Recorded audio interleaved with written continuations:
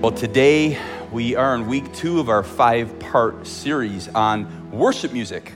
And our passage will be in the New Testament in the book of Colossians chapter 3. That's about 12 books into the New Testament. And go ahead and look it up in your table of contents if you need. It's not an easy one to find, but you could open there. We'll be there shortly in Colossians chapter 3, verse 16, or turn on your device, whatever it is you like to do.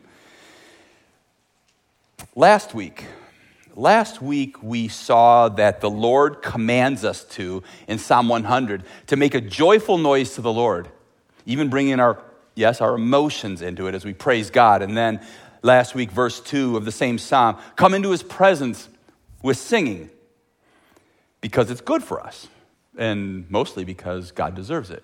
He deserves our glory, and it's pleasing to our Heavenly Father when we lift him up and when we praise him. Well, this week, like last week, we're going to have a mobile number up there on some of these slides, and you can text that with some sermon questions if you have them, and some of our pastors will go into the studio later in the week, and they'll look at these questions, see if they can bunch some together, and hopefully answer a bunch of them if possible. So please feel free to text your questions to that number. Today, what we're going to do is talk about worship music again today, but we're going to be narrowly focusing on one thing, and it's the contents of what we sing, truth.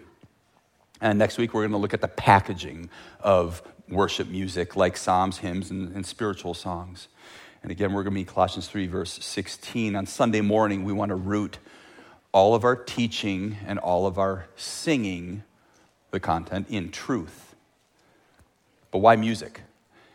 Well, a little bit last week we talked about this, but I want to say it again clearly this week. Because music forms us, so we sing truth. Reading Colossians 3:16, it says this, let the word, this is Paul talking to the Colossian church, he says, let the word of Christ, we're going to have to come back to that, word of Christ dwell in you richly, teaching and admonishing one another in all wisdom, singing psalms and hymns and spiritual songs with thankfulness in your hearts to God. Keep yourself there. We're going to be there most of the day. So over the last 40 years or so, I don't have to tell you, you've been around the block a few times. But most of the popular songs today, the content itself has become, and research shows this, dramatically over-sexualized with violence and sexual violence over and over again. And you've seen this in our society. And your heart, I want you to know, and your soul and your mind, if you don't think about these things, it's still true, that it's under attack as we listen. And if we're not aware, then we're vulnerable. Because music sears messages into your heart, into your soul, and into your mind. And by the way, that's by design. Who designed that? God, of course. But for good, of course. But music is designed by God to reach us, to teach us. He invites us in. He influences us. We have our emotions, and we go on a spiritual journey, just like any good story does. And what it does is it sears music. It sears, meaning into your memory. It puts these messages, the messages into your hearts, into your souls, into your minds. And make no mistake, songs have messages. And those messages are implanted in our soul, so we sing truth. And what's our heart, soul, and mind's primary job? You might remember Jesus said these words. Mark chapter 12, I have it on the screen. Really what our heart, soul, and our mind are all about is to love the Lord your God with all your heart, with all your soul, and with all your mind, and of course with all your strength. So we protect ourselves and we sing truth. A little more positive note here. There's a song, an old song from the 1700s. It's really my most favorite because it has a message in it. Its message is truth, and it reaches my heart, my soul, my mind every single time. It just shapes me. When my kids were little, I would sing it to them all the time. I don't know if they enjoyed it, but they heard it. You probably have a worship song that just fills you. It's been seared, that message, into your heart, into your soul, mind. You sing it. You love it. It takes you where God wants you to be, maybe in hard times, maybe in good times, whatever it is. But here's mine. Come thou fount of every blessing. We sing that sometimes here in church, don't we? Tune my heart to sing thy grace. Streams of mercy never ceasing. Call for songs of loudest praise, yes. Singing in response to God with loudest praise because of his blessings, his grace, his mercies. What else? Robinson here, who writes this, he goes on and he talks about it more and more. He nails it down. I love it. See, this song isn't just my song, right? I mean, if you are a Christian, a follower of Jesus Christ, you know that at one point you were wandering from God, right? At one point he came in when you were a stranger, and because of what he did on the cross, he brought you in. The song goes on.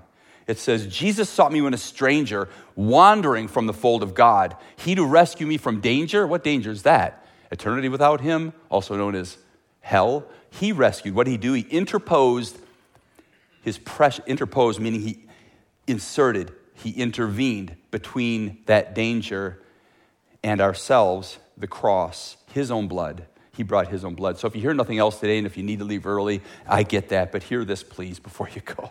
I want you to know that we, all of us, we're formed by the truth of worship music. Psalm 100 again. Make a joyful noise to the Lord. It's a command from God, and come into his presence with singing. And like this hymn writer said, sing songs with loudest praise. Music messages matter, so we sing truth. Our big idea today is this. Christians invite truth, sing truth, and are changed. And I'm going to go through three things today. I'm going to start with age-old lies, the mud, the ugliness, and then go to age-old truth, and then how we respond to truth. Those three things. You might have a strong message, a strong song that brings you to a place of peace or relief or whatever with God, and it's beautiful. It speaks to your mind, your soul, your heart.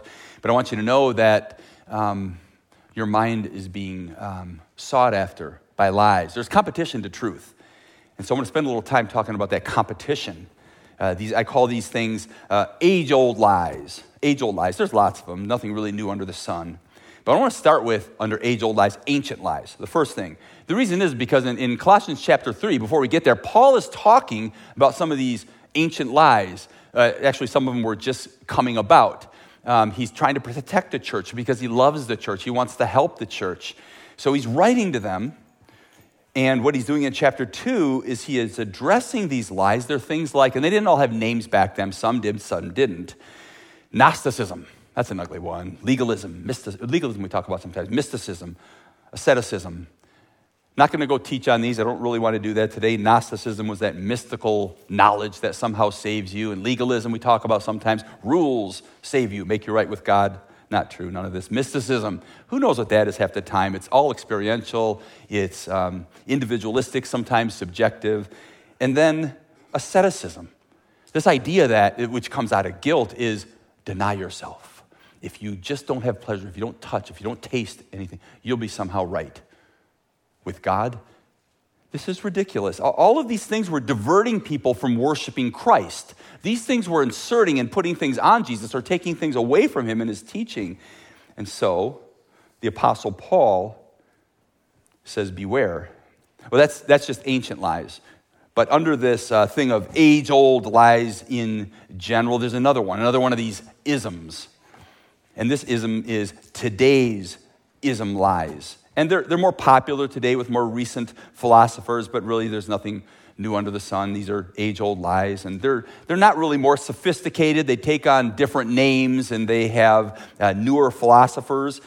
These are things like, these isms, lies are things like, some of these, right? Pragmatism, relativism, postmodernism, pluralism. You may have heard of these things. And I want to tell you, if you're about to go to high school, or maybe if you're even a little younger, or if you're not familiar with these, it's probably worth checking these things out. Because as you grow older, you're going to see you're influenced by all of these things on a regular basis, and you just may not know it.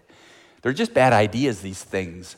I'll talk about them in a little bit here, but they give me a headache because I hate them. I don't hate the philosophers. I just hate them. Sometimes in our culture, we see that truth is confused with the majority opinion, or we see truth is confused with what feels good.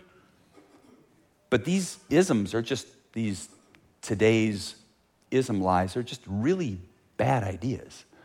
They're really, there's a word I want to use, but I think there's a few younger ones here. I can't use it. Or they'll take the word home. S-T-U-P-I, need another hand, D. Silly, that's another word for it. I looked up a bunch of synonyms. I was trying to figure out how to say that word up here. Dense, mindless, ignorance, foolish, whatever it is. But that's what they are. Why? Because they take people away from Christ. They take people away from Christ. So I pick on them, not the philosophers, but I pick on the ideas. You know, these ideas, these isms, they don't stick. They don't stick at all. They fall on the floor. If you take dry spaghetti, uncooked spaghetti out of a box, and anybody here make homemade pasta? You know, spaghetti, bless you, so forgive me, this is just an illustration. Here, you take uncooked spaghetti out of a box, and if you take it and you throw it against the wall, what happens? It just drops. It doesn't stick. There's no stickiness to these. These ideas are like taking dry, uncooked spaghetti, throwing it against the wall, and expecting it to stick. They don't stick. Why? Because they're not based in reality. When under scrutiny, they fall on the floor. Okay, I have to pick on two. Relativism. All right, relativism is not Uncle Joe at the family reunion having to listen to his stuff. That's not relativism. Relativism is this idea that there is no truth. Relativism also says this a little more definitively, says that all truth is relative and that there is no such thing as absolute truth. That's relativism. It's ridiculous, is what it is. Did you hear what I just read? That all truth is relative and that there is no such thing as absolute truth? That's ridiculous, because what just happened is relativists are saying, and they're making an absolute truth claim. They're making an absolute truth claim that there is no absolute truth. I think I graduated. They've just contradicted themselves, and yet they want you to believe their lie. All right, one more. Right? Just one more. I promise, no more than that. Pluralism says all truth claims are equally valid. That should make your head hurt.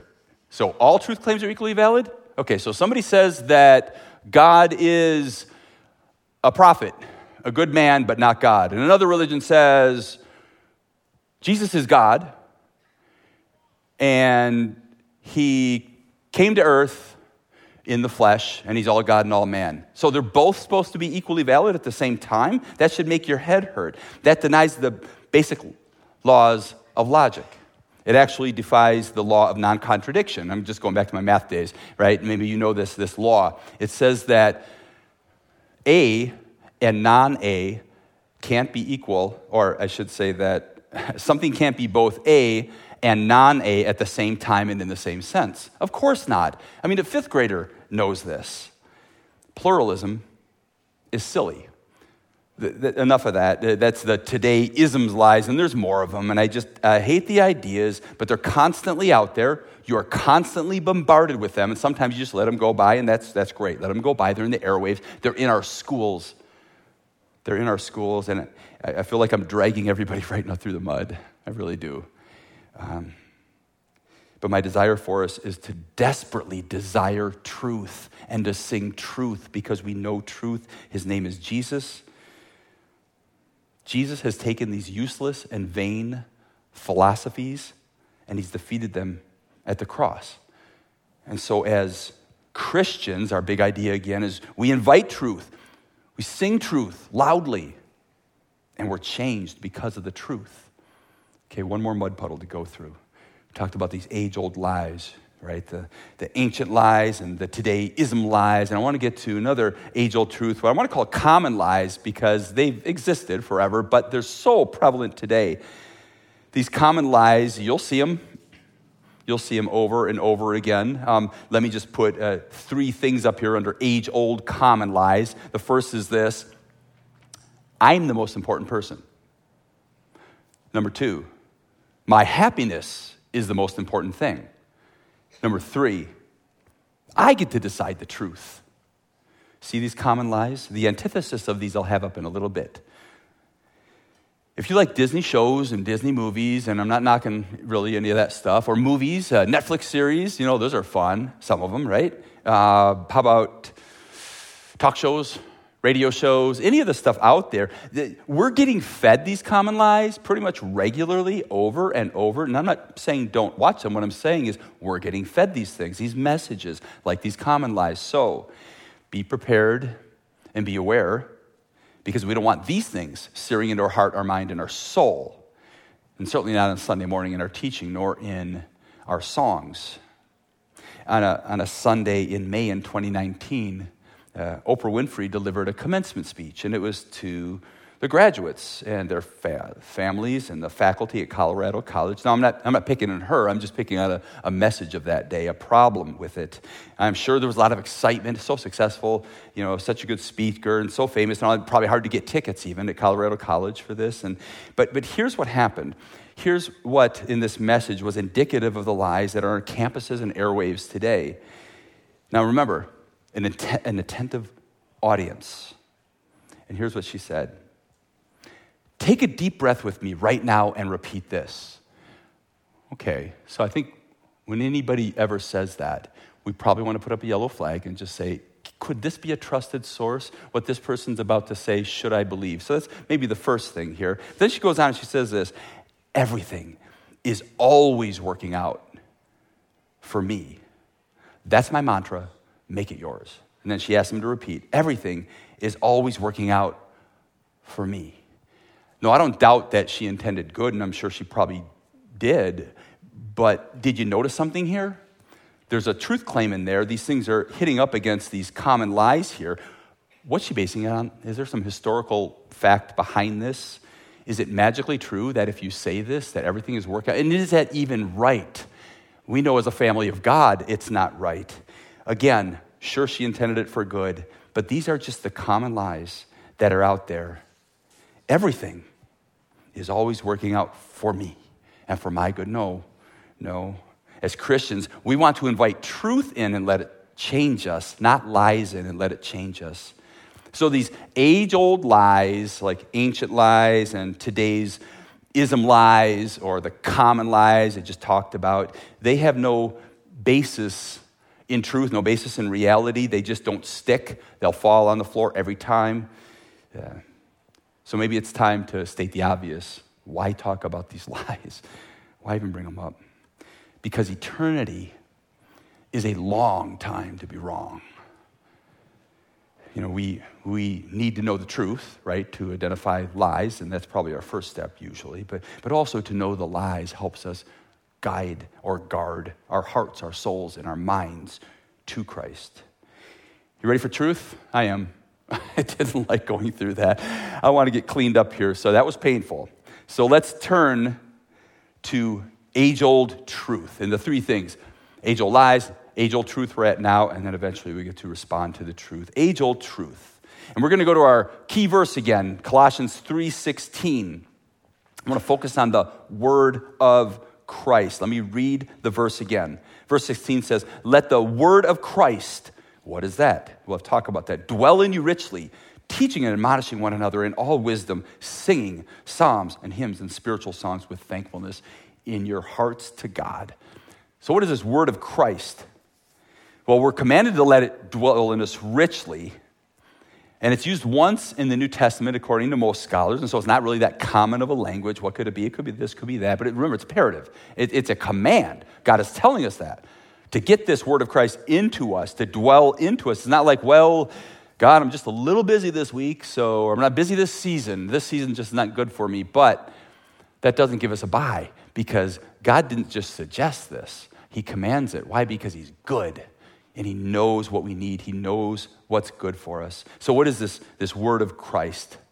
Well, most scholars land on this, the word of Christ, the definition here. Now, certainly Paul talks about the gospel a little earlier in this chapter, but the word of Christ here, which is, this scholar says, which is a phrase used only here in the New Testament, is Christ's teachings, okay? Not only during his earthly ministry, okay, but also the all of Scripture. So it's the Word of God, the totality, not just the teachings, to include all of Scripture, of what God has says. And here's what I love. In the Village Church Constitution, if you haven't read it, it's really cool. It says something beautifully about the Word of God. And it says this, just a little phrase here. It says, the Bible is authoritative and true for all people. And this is kind of fun, this last part here. It says, regardless of human opinion. Yeah. So remember, church, and I've said this before, I'm going to say this again for as long as I have a voice. I'm going to keep saying this. One of the marks of if you're growing in Christ, if you're mature as a Christian or moving towards maturity in Christ is this. We submit even our opinions to the authority of God's word, which is truth. So in the New Testament, in the original language, when you see truth, it just literally means this, truth. It means, and I think it's a little helpful, unhide or hiding nothing. I think that's kind of cool because Jesus, when you think of him, he brought light. He wasn't hiding anything. And when it was time, it was time. He taught, he went to the cross, he told people who he was, what he was going to do. He raised from the dead and he's coming back. It's all out there. And he shuts down everything else that are lies. Every philosophy that doesn't agree with the truth, capital T, he shuts down and he kills those lies because of his death, his resurrection. You know, here's a philosophical perspective definition of truth, which is actually a good one. It says this: truth is that which corresponds to reality. It's a good definition. I like that. There's some other philosophical ones too, put a few together, and they do a good job, and I don't disagree with it at all. And Jesus said in John 14:6, he said this: I am the way, Jesus said, and the truth, he said, about himself, and the life. He said he's the truth. So he is the origin, he's claiming, of all truth. Jesus is, and he's truth personified. Kind of an interesting topic. I don't quite get it all, but it's amazing. And he is, meaning Jesus is, that which corresponds to all reality. So we sing to Jesus. We sing loudly because he is truth. The big idea again today, and yes, I put this up there a lot because I know it's always helpful for me. I hope it's helpful for you. Christians invite truth, we sing truth, and we're changed. So how do we invite him in? There's more in this key verse again. How do we invite him in? Well, the second word I want to dwell on here is dwell. I want to dwell because it means this. In the passage where it says, let the word of Christ dwell in you richly. We'll get to richly in a minute. Dwell. Dwell means to be in, to live in, and to occupy. You don't just invite anybody in your house that you don't trust, right? I mean, you think of God who wants him to invite you in. We know that he is one who wants to dwell with his people, who is trustworthy, who does dwell with his people throughout history. And so the Apostle Paul writes another church, a church in Corinth in 2 Corinthians 6. You see here, we're going to have it on the screen, that Paul is recounting for the people the goodness of God when he says, for we are the temple of the living God, as God said. Now he's referring back to the ancient Hebrew scripture, our Old Testament. He says, I will make this is God talking, I will make my dwelling with them. You know, dwelling is intimate. I will make my dwelling with them and walk among them, and I will be their God, and they will be my people. That's crazy, good, and wonderful, because in that day, you think of the pagan gods, which were nothing more than demons. You think of, they didn't care. But yet this God, the one true God of the universe, is a covenanting God who wants to dwell with his people, in and with his people. And so, church, for the word of Christ to dwell in us, it's 100% true that we need teaching and admonishing, like this verse says, with one another in all wisdom, like studying the Bible, knowing the Bible, learning the truth, applying the word, obeying the word of God. Yes, all of that. But for the word of Christ to dwell in us, something else is equally true from this passage. And that, what is 100% true, is we need to sing. We need to sing the truth. Songs, worship songs that contain the truth. That's what we need. That's what verse 16 tells us. Remember, this week, we're focusing on the contents of worship music. Okay, the truth. Next week, we're going to look at the packaging that it comes in. Psalms, hymns, and spiritual songs. Now, there's this old book called My Heart Cries Home. Some of you probably read it. It's pretty old. It's a really cool one. But it reminds me of this, to ask this question, and I had to do it this week. Can you say that Christ lives in all areas of your life? Imagine with me for a moment, like this book I mentioned talks about. Imagine that you're a house, okay? You're a house. Okay, again, any house you want. You can have a ranch house with a deck. You can have a backyard, no backyard. Doesn't matter. Remember, you have to mow a backyard if you have a backyard. You have a 10-bedroom house. Someone's got to clean it, right?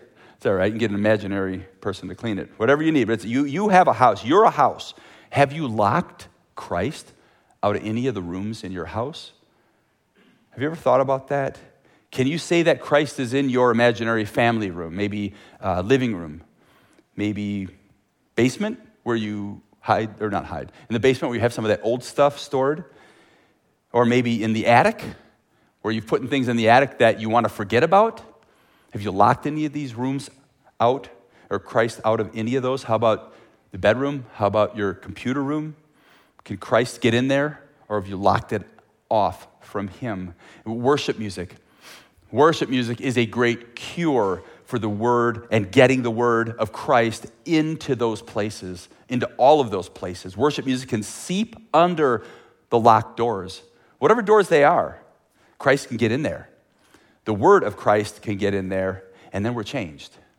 Remember worship music. Remember music in general sears messages into your heart, your soul, and your mind by design. Another word I want to look at, third word in here is richly. We looked at word of Christ. We looked at dwell richly. Richly, here's adverb, right? It's an adverb. It's like saying kind of fully so that it will change you and it will show. It says this, the beginning of verse 16, I'm going to read it over and over again. Let the word of Christ dwell in you richly.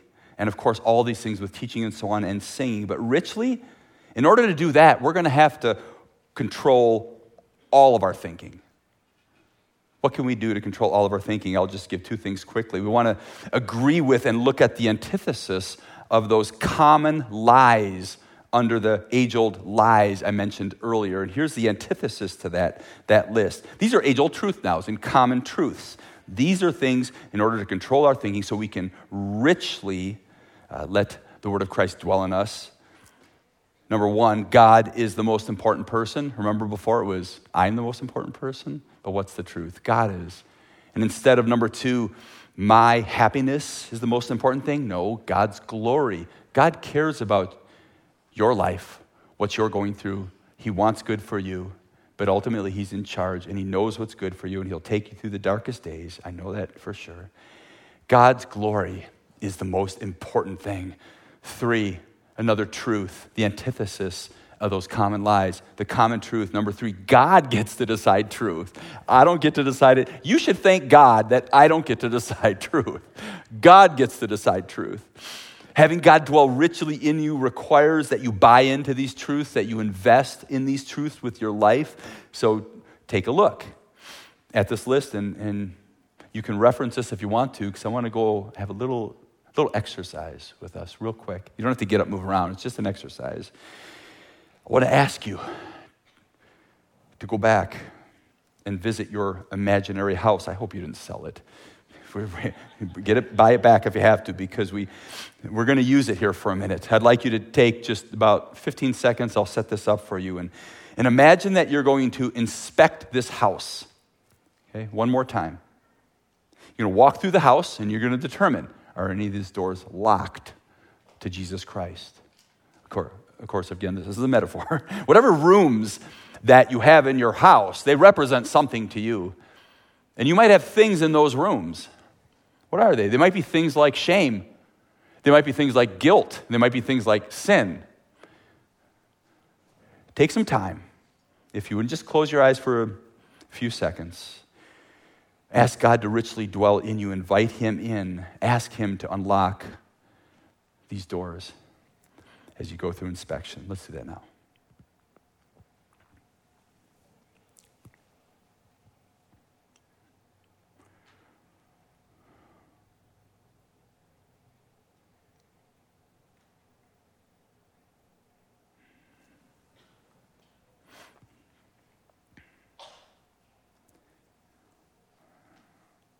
My hope is that you've taken some steps in inspection, that this will be a regularly ongoing thing, that you'll inspect your house and what it means to allow Christ, the word of Christ, to dwell in you richly, to go through this inspection, to open these areas to God, to let him fill you deeply and richly. And church, be encouraged, because our faith in Christ as Christians and his teachings and the scripture, all of the scriptures, based on overwhelming historical evidence of the resurrection of Jesus Christ, his bodily resurrection, his many, many, many miracles, the many hundreds and hundreds of prophecies fulfilled, the reliability of the scriptures and the archaeological evidence time after again, basing our faith on this historical truth. Know and be encouraged and motivated today to sing the truth, because our faith is a true faith. Our God is true. Well, let's move to our third point then. We talked about age-old lies, age-old truth, and let's respond to the truth. And that's the third thing today, respond to the truth. And there's about three things I just want to go through pretty quickly here. One is we grow. To respond to this truth, this word of Christ, we grow through singing. It's something we do. Singing what? Singing truth, of course. But we grow as disciples of Christ when we sing. Did you know that? It's not just a response to God. We are growing as we're singing truth. It's a beautiful thing. I'm going to read 3:16 one more time. Let the word of Christ dwell in you richly, teaching and admonishing one another in all wisdom, singing psalms and hymns and spiritual songs with thankfulness in your hearts to God. As we sing, we invite in truth into our hearts, into our souls, into our minds. And worship music, it literally forms you. It forms you as his disciple. Invite him into all those rooms, whatever they are. Keep nothing from him, and you and I will grow as his disciple. Second thing, we glorify God. Again, we are responding to truth. We glorify God by singing. Here we go again. Our focus is singing in spirit and truth. We're glorifying God by singing in spirit and truth. And spirit and truth goes along with what we're talking about today. What I mean by spirit and truth, I'm just going back to the words of Jesus, back in John chapter 4, where Jesus is having a theological discussion with a woman who was a foreign woman. In that day, a rabbi like him being a man and this woman, they're out there in the day. And in that day, you just don't have a man or a woman talking like that out in the day. But, Jesus was willing to reach her. He had an intellectual conversation with her about worship. And she's wondering about worship, and so he's answering her questions. And here's what Jesus says to her. He says, true worshipers, I love that, true worshipers will worship the Father in spirit and truth, for the Father is seeking such people to worship him. So in spirit and in truth, of true worshipers, what does that mean? In spirit, we have it on the screen there. In spirit means God in one's life with the Holy Spirit dwelling. And truth, worshiping God through the full revelation of Jesus Christ. And we talked about the word of Christ, his teachings, and all of Scripture. And so Jesus is looking for these kind of worshipers. So we sing in spirit, in truth, and we worship God, and we glorify him in the process. Third thing, also again, singing. We testify to the truth by singing. This is how we respond to the truth. We testify to it. We sing it out loud. We sing truth, and we care about truth. When the origin or the originator and the author of all of truth, Jesus Christ, stood before Pontius Pilate, the Roman governor, before he was crucified, Pontius Pilate asked Jesus a question. It's found in John chapter 18. And Pilate asked Jesus, "Are you a king?" And I can just imagine what Jesus must be thinking. No, I can't really, but here's what he said. I know what he said. He said this to Pontius Pilate. You say that I am king. For this purpose I was born, and for this purpose I have come into the world. Here's what Jesus came into the world for. To bear witness to the truth, meaning to testify to the truth. And then he says, everyone who is of the truth listens to my voice. Pilate said to him, what is truth? Friends, some people are still confused. Even today.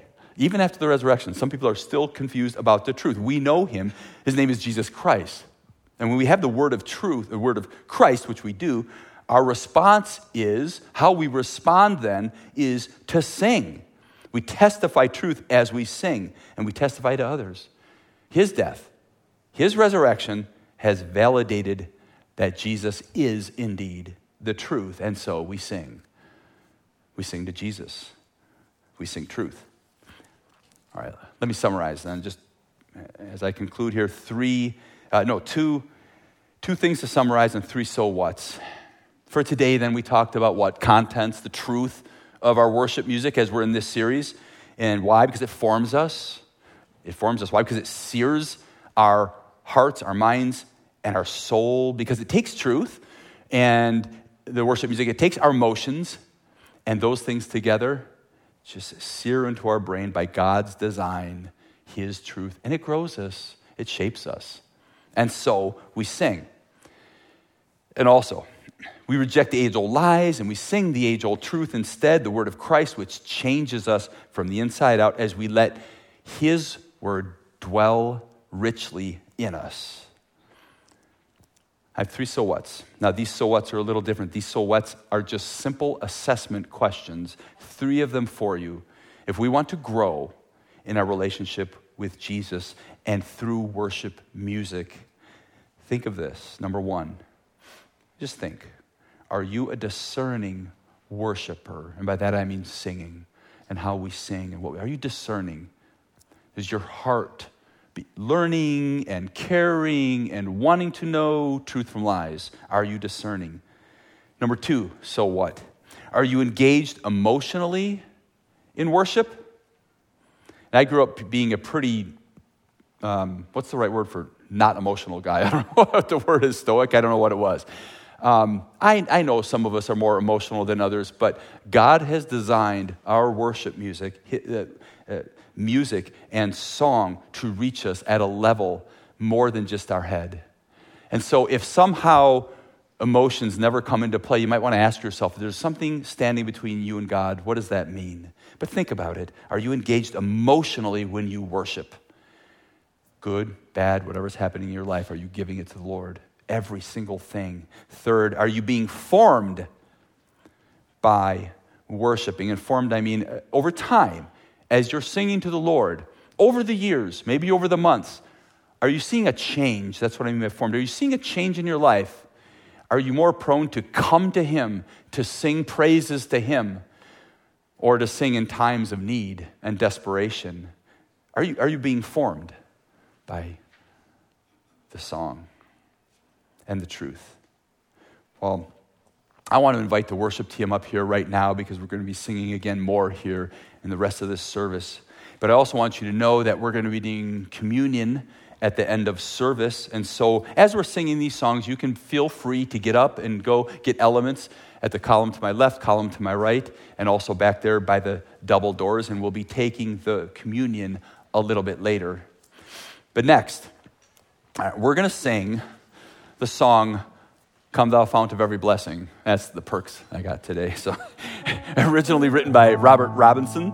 This song talks about the words I said before, singing songs of loudest praise. Why? Because of his blessings, because of his grace, because of his mercy. When you and I at one time were wandering far from, even now as believers in Christ, we sometimes wander, don't we? But Christ in his goodness, he pulls us back. Why? Because of his mercy, his love. He interposed his precious blood between us and the danger. He loves us so much. Let's sing to him now.